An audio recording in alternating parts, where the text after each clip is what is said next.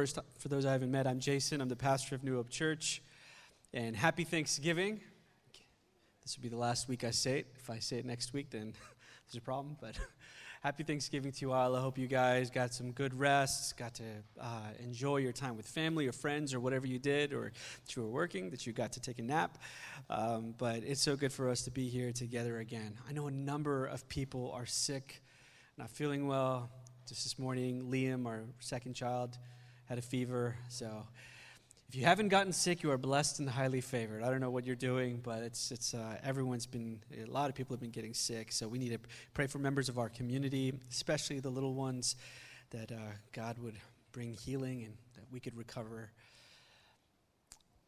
I didn't have to travel far this year for Thanksgiving. We went to Queens. We spent time with my wife's side of the family. But I love road trips. I think I might have said that to you before. The longest road trip I've ever taken, that Jyoti and I took together, was from Houston to New York City. It's about 1,700 miles. We rented a U-Haul. We had all of our stuff from our apartment before loaded into this enormous van. I don't know, I forgot how large the van was. We had our Toyota Camry hitched behind us, and it was strapped down, and every 3 hours we had to stop to make sure that the the straps were still tight, and that was a challenge, learning to drive a truck for the first time. And we had our 75, 80-pound lab in between both of our seats, and he was just laying down the whole time. He was great, and it was an adventure. I got to tell you, it was an adventure. Our dog ended up getting a hold of our gum, and I found out it was toxic for dogs. And then we had to find a local pharmacy somewhere in Ohio, I think, and get hydrogen peroxide and induce vomiting. And so, yeah, it was an adventure. I'll probably never do that again. But I love road trips. I got to see parts of, I grew up I spent some time in Philly. I spent some time in high school there, and when we came to the country from India, we lived in Philly in the beginning, and I saw parts of Pennsylvania I'd never seen before. It's so different than the rest different than Philadelphia. It was beautiful. Jyoti and I had great conversations along the way. There were so many wonderful things, and so I wouldn't do that particular trip all over again because it was crazy, but I do love road trips. And I even think fondly of that trip because it's not always just about where you're going, right? It's about what you discover along the way. And that's kind of what this series is about. We're in a series called Temptations in the Wilderness, where every week we explore one of the temptations that Israel faced while they were in the wilderness, while they were waiting for the unfolding of God's promise. And what we want to do every time we look at one of their temptations is to see whether we experience some of the same temptations as well whenever we find ourselves in seasons of waiting. Maybe you're experiencing some of that right now. We know what it's like. Seasons of uncertainty in our lives. Maybe when you're waiting for deliverance, waiting for rescue, or an answer to prayer. You're not sure how God's going to answer it. Or even if you don't have even if you're not so set on a desired outcome, maybe what you're waiting for is just to see God's goodness. See what God is doing, how He's writing this story. You just want to see His faithfulness in the midst of it, regardless of the outcome. Well, in this situation, we normally have the destination in mind, right? We just want to see how it's going to turn out. We just want to get the deliverance. We just want the rescue. We just want the answer. But just like road trips, sometimes it's not just about the destination. What's equally important is what's revealed or discovered along the way. So what does your particular and my journey, what do our seasons of uncertainty and waiting reveal? What can we discover along the way?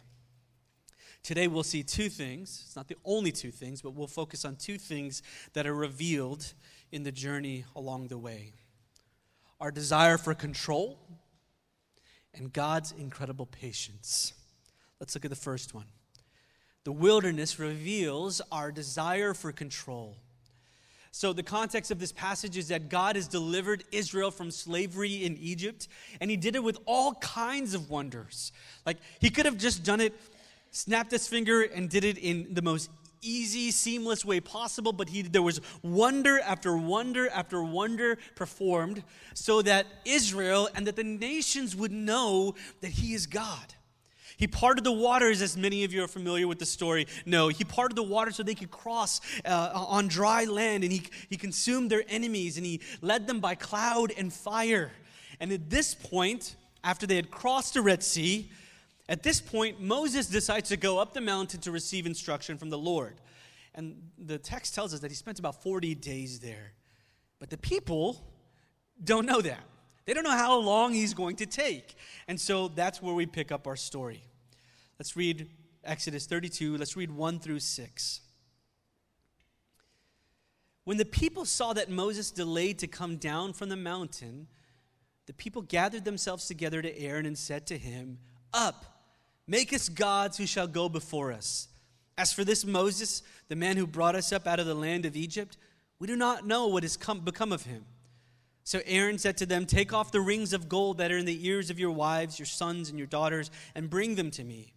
So all the people took off the rings of gold that were in their ears and brought them to Aaron. And he received the gold from their hand and fashioned it with a graving tool and made a golden calf. And they said, "These are your gods, O Israel, who brought you up out of the land of Egypt." When Aaron saw this, he built an altar before it. And Aaron made a proclamation and said, "Tomorrow shall be a feast to the Lord." And they rose up early the next day and offered burnt offerings and brought peace offerings. And the people sat down to eat and drink and rose up to play. So they were waiting for Moses. And it took about 40 days, but they didn't know how long it was going to take. And so they grew impatient. They said, "We don't know what's happened to this guy," right? Like he said he's going to go up this mountain, and the first day passes, he's not back. Second day, a week passes, 2 weeks, 3 weeks, he's still not back, right? Or I'm not, at that particular point, I'm not sure where he was, how long it had been. But they're waiting for him. They're not sure, when he's going to return. And I wish I could say that I would handle this differently, but I don't know if I would. Like, I think about what it's like when I order food on Grubhub. And there are usually times where it's like, okay, your food is 30 minutes away, and I'm tracking. I'm following, that particular delivery person and seeing where they are, right? How close they are. And then there are times where I order from certain restaurants, and it's like we have no way to track this person. So I'm like, when are they going to show up? Or I think about what it's like when I invite a friend over and they're late, or they don't have reception. They're in the subway, and how long does it generally take before you text them and say, "Hey, ETA, like where are you?" Can you imagine not having that kind of technology? Moses goes up a mountain, and you're not sure when he's going to come back. That's essentially what they say, like, we don't know what's happened to this guy. So Aaron, make an idol for us that represents Yahweh, right? And that's why they say, these are the gods that brought you up out of slavery from Egypt, right? Like, make us a god that's going to represent Yahweh. They can't control where they're going. They can't control when they're going to leave. They've got to wait on God. They've got to wait on Moses. So their solution is to craft something that would give them control. It says, create a God that would go before us. But when you do that, you could say he's going to go before you, but really you dictate the time, right? And you dictate the place. Like, make this idol, right, that's tangible, like tangible leadership, because we don't want to wait on an invisible God in his direction. We don't want to wait upon him. So make it something that's tangible that we can sense, we can control.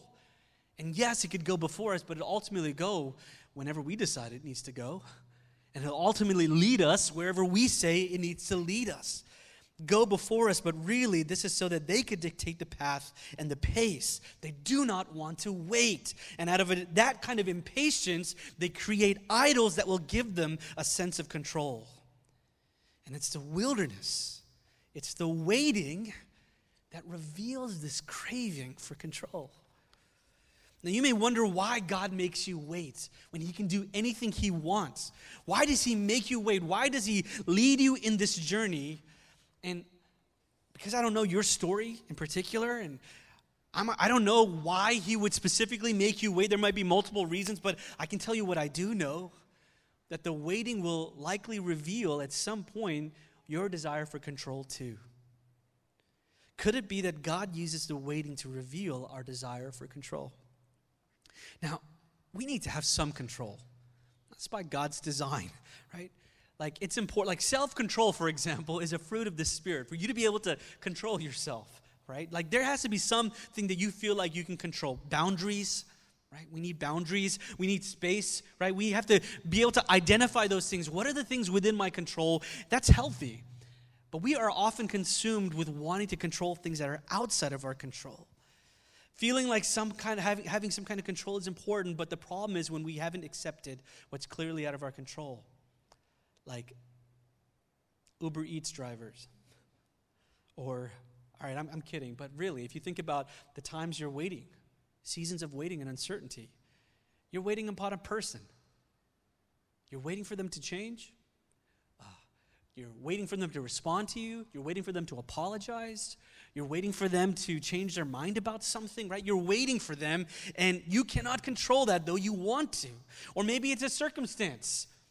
You're waiting for a particular circumstance to unfold, right? You want an opportunity. You want a door to open or a door to close for somebody else. I don't know what it is. Or maybe you want healing in your life or whatever answer to prayer or rescue or deliverance that it may be. There's some kind of circumstance that's out of our control. So we're either waiting on a person or we're waiting on a circumstance. And what becomes incredibly frustrating for us is that there is somebody that can control those things, that holds the human heart in his hand and sways it whichever way he wants, that has the power and the authority to change circumstances according to his will. And what's frustrating is that they're in God's control, but he's not doing what we want him to do.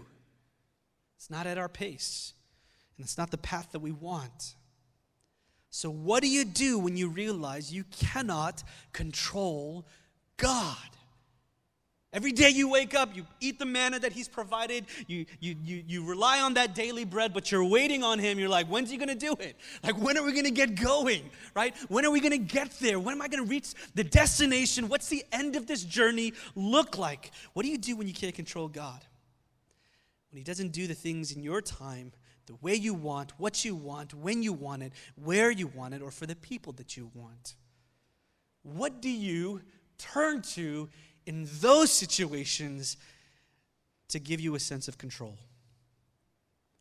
Now, our idols can provide false or fleeting pleasure for us. It can give us instant gratification. So, at the end of this journey, if you're in a season of uncertainty or a season of waiting, at the end of this journey, you know there's going to be some kind of gratification. That's why you're longing for it. Like, if I could just get there, I'll be satisfied, right? If I could get there, I'll experience pleasure. I'll get some kind of joy. It's out there, but you've got to wait for it. But what our idols tend to do is give us instant gratification so that we can have immediate satisfaction and immediate pleasure. If I can't control when I'll get there and so I can feel that joy, I can feel what I want to feel now.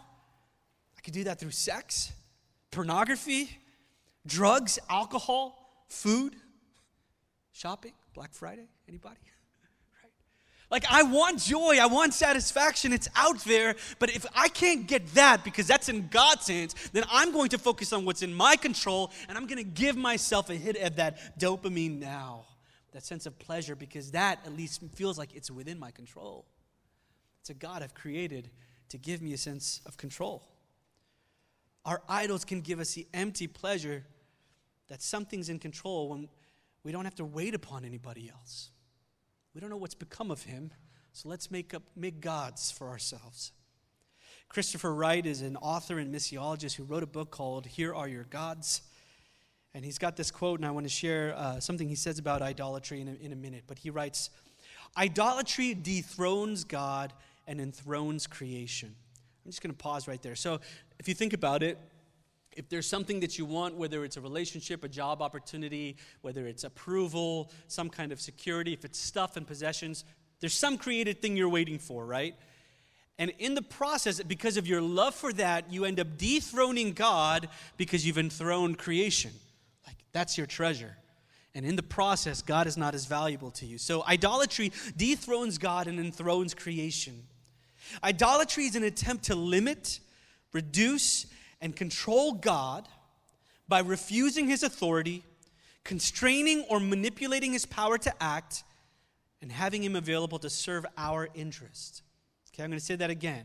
Reduce control and control him by refusing his authority, constrain him, manipulate his power, and have him available to serve our interest.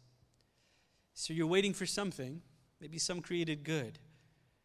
Here's the first question.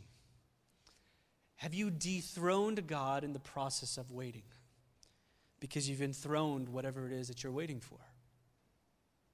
Have you dethroned God and enthroned what you're waiting for? He talks about 4 things that lead us to manufacture gods. And I'm going to use it for our purposes. But for example, there are things that entice us, and we make gods out of what entices us. We make gods out of what we fear. We make gods out of what we trust. And we make gods out of what we need. But as it relates to control, I would like to think of it a little differently. Okay, I think those are helpful. But I'd like us to name our gods. I want you to think about to name your God, your idols, right? What entices you when you're longing for control? I'm just going to wait. Just don't rush. Think about it. What entices you when you long for control?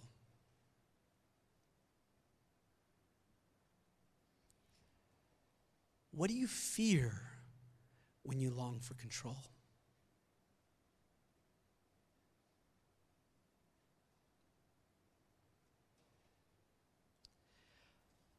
What do you trust when you long for control?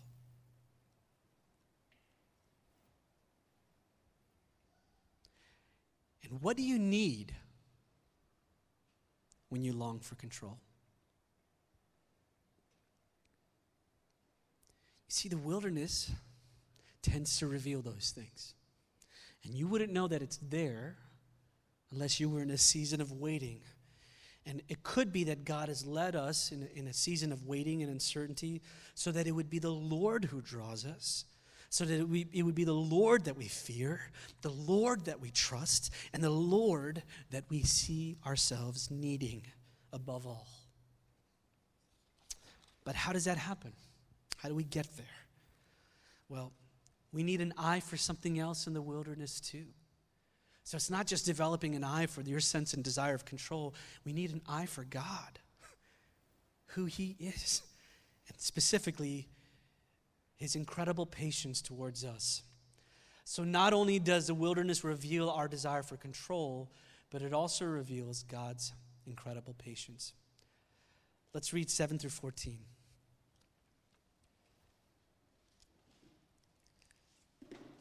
And the Lord said to Moses, "Go down, for your people, whom you brought up out of the land of Egypt, have corrupted themselves. They have turned aside quickly out of the way that I commanded them. They have made for themselves a golden calf and have worshipped it and sacrificed to it and said, 'These are your gods, O Israel, who brought you up out of the land of Egypt.' And the Lord said to Moses, 'I have seen this people, and behold, it is a stiff-necked people. Now, therefore, let me alone, that my wrath may burn hot against them, and I may consume them, in order that I may make a great nation of you.' But Moses implored the Lord his God and said, 'O Lord, why does your wrath burn hot against your people, whom you brought up out of the land of Egypt with great power and with a mighty hand? Why should the Egyptians say, with evil intent did he bring them out, to kill them in the mountains and to consume them from the face of the earth? Turn from your burning anger and relent from this disaster against your people.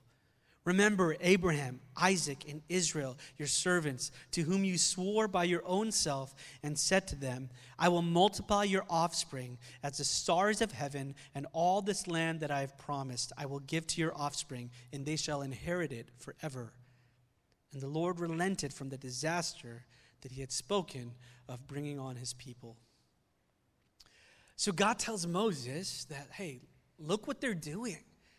They've already turned astray. They're making a golden calf and treating it as if it represents me and saying, this is what has brought you out of the land of Egypt. And when you read about that stuff about consuming them, leave me alone so my anger may burn against them, you may say, wait, wasn't the point that this is God's incredible patience? Like, it seems like God is really angry here, and Moses is the one that's patient, and he is calming God down and causing God to change his mind. Well, There are a number of ways to look at this, and one thing that you see throughout the Old Testament, especially as it relates to God's prophets and people that God chooses, right, that he calls, there are situations like this where this becomes an opportunity for God to reveal something about himself to that person. It's like inviting that person, that prophet, that intercessor into his heart and what he's like. Classic example. There's a well-known story about Jonah, right, who was swallowed by a great fish. God tells Jonah to go out to Nineveh and declare judgment on them.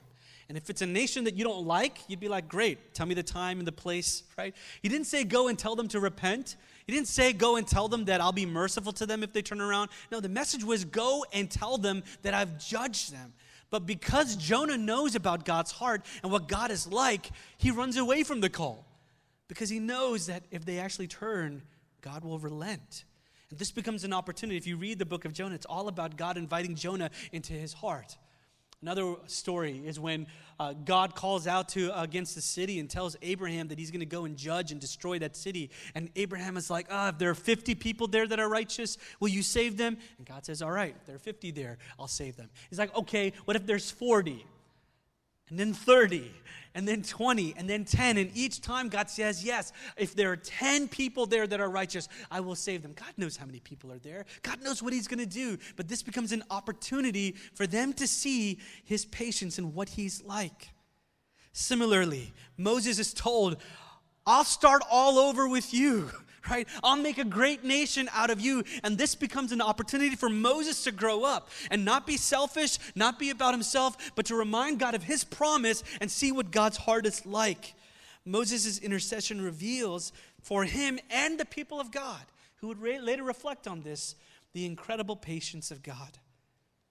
Now, there are two things that I mean when I talk about God's patience, when I say the patience of God, as it relates to our waiting. The first is, God is patient in that he's not in a rush, okay? Like, he's not hurried, ever. Why would he be? Like, whenever you are going through something and you're, let's say, I don't know, I can't think of an example now. Maybe I should have wrote one down. If you're thinking about waiting on a person and something's really urgent for you, and they seem to be taking their time, and they don't mirror your urgency, the tendency is to think that they don't seem to care, right? Like, they don't seem to understand what's at stake and why it's so important. And they're not moving with the same kind of haste that you want them to move with because they're not mirroring your urgency. And the challenge is, whenever you feel a sense of urgency, you're in the wilderness and you're waiting, and God doesn't seem to be mirroring your urgency, the tendency is to think he must not understand or he must not care. But he's never in a rush. Why would you be in a rush if you hold all of time in your hand and you declare the end from the beginning? Like, why wouldn't you take your time if a day is like 1,000 and 1,000's like a day to you? God is never in a rush. In that sense, he's very patient. In another sense, he's also patient in that he's patient with us. He sees us as a people, but he refuses to forget his promise. He remembers his promise. Despite our idolatry, despite our unfaithfulness, he is never late. He is always good. He is always wise. He is on time. And if you're willing to receive it, it's also the wilderness that reveals this about him too. How would you know that he's patient with you? How would you know that he's not hurried or he's not in a rush or that he doesn't have to mirror your urgency in order for him to be good? How would you know any of those things unless you went through a wilderness or a season of waiting? You see, we're in a rush, and the wilderness reveals that God is not.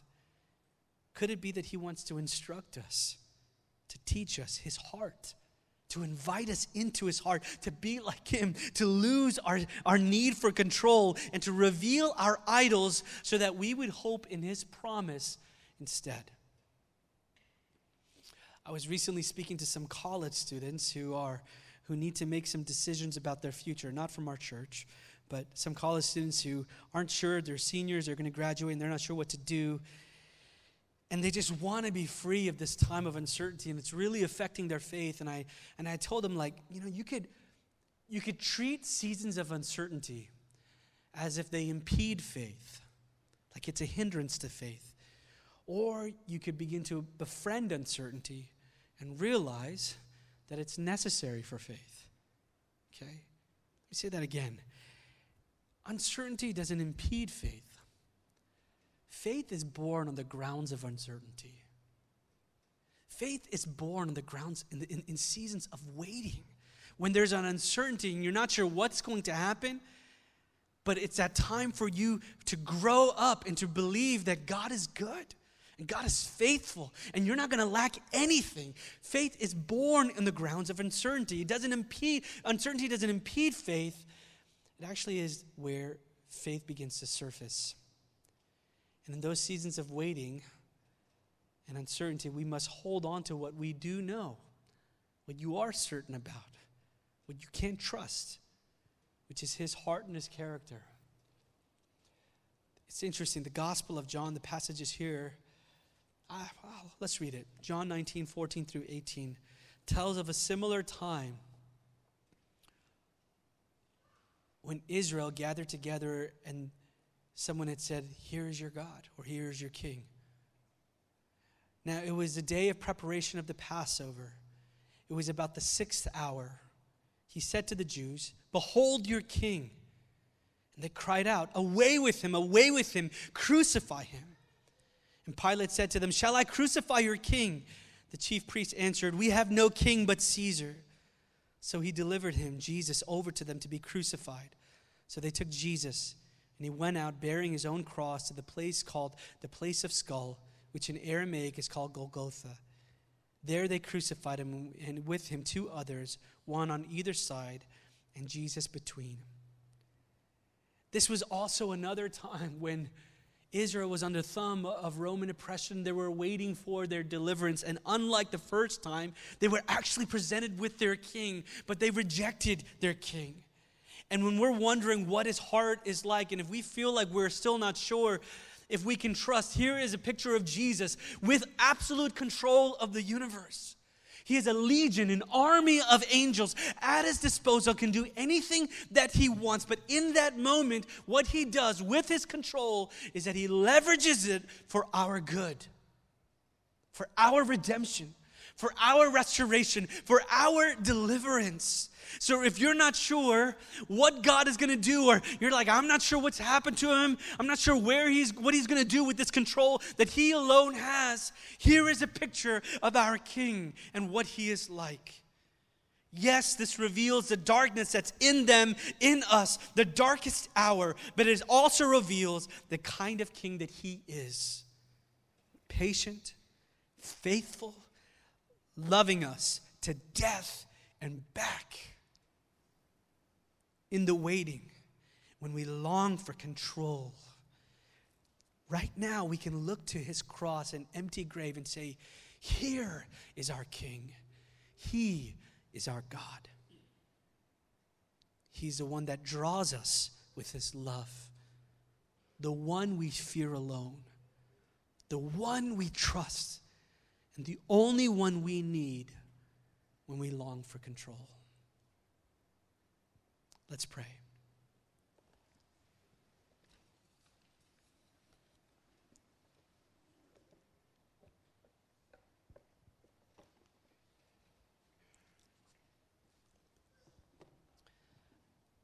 Dylan's going to lead us in a chorus. But this is the opportunity for us to think about the gods that we have made. I want you to think about what came up for you in those questions. What entices you when you feel like you lack control? When you long for it? What do you fear when you long for control? What do you tend to trust when you long for control? And what can't you live without? What do you need when you long for control? As God brings that to mind, this is an opportunity for us to confess and repent the idols that we craft. And we're going to participate in communion together. And as Paul and Angelina come and pass around the bread and the cup, it's an opportunity for us to remember our God and our King, who would lead us through death and back.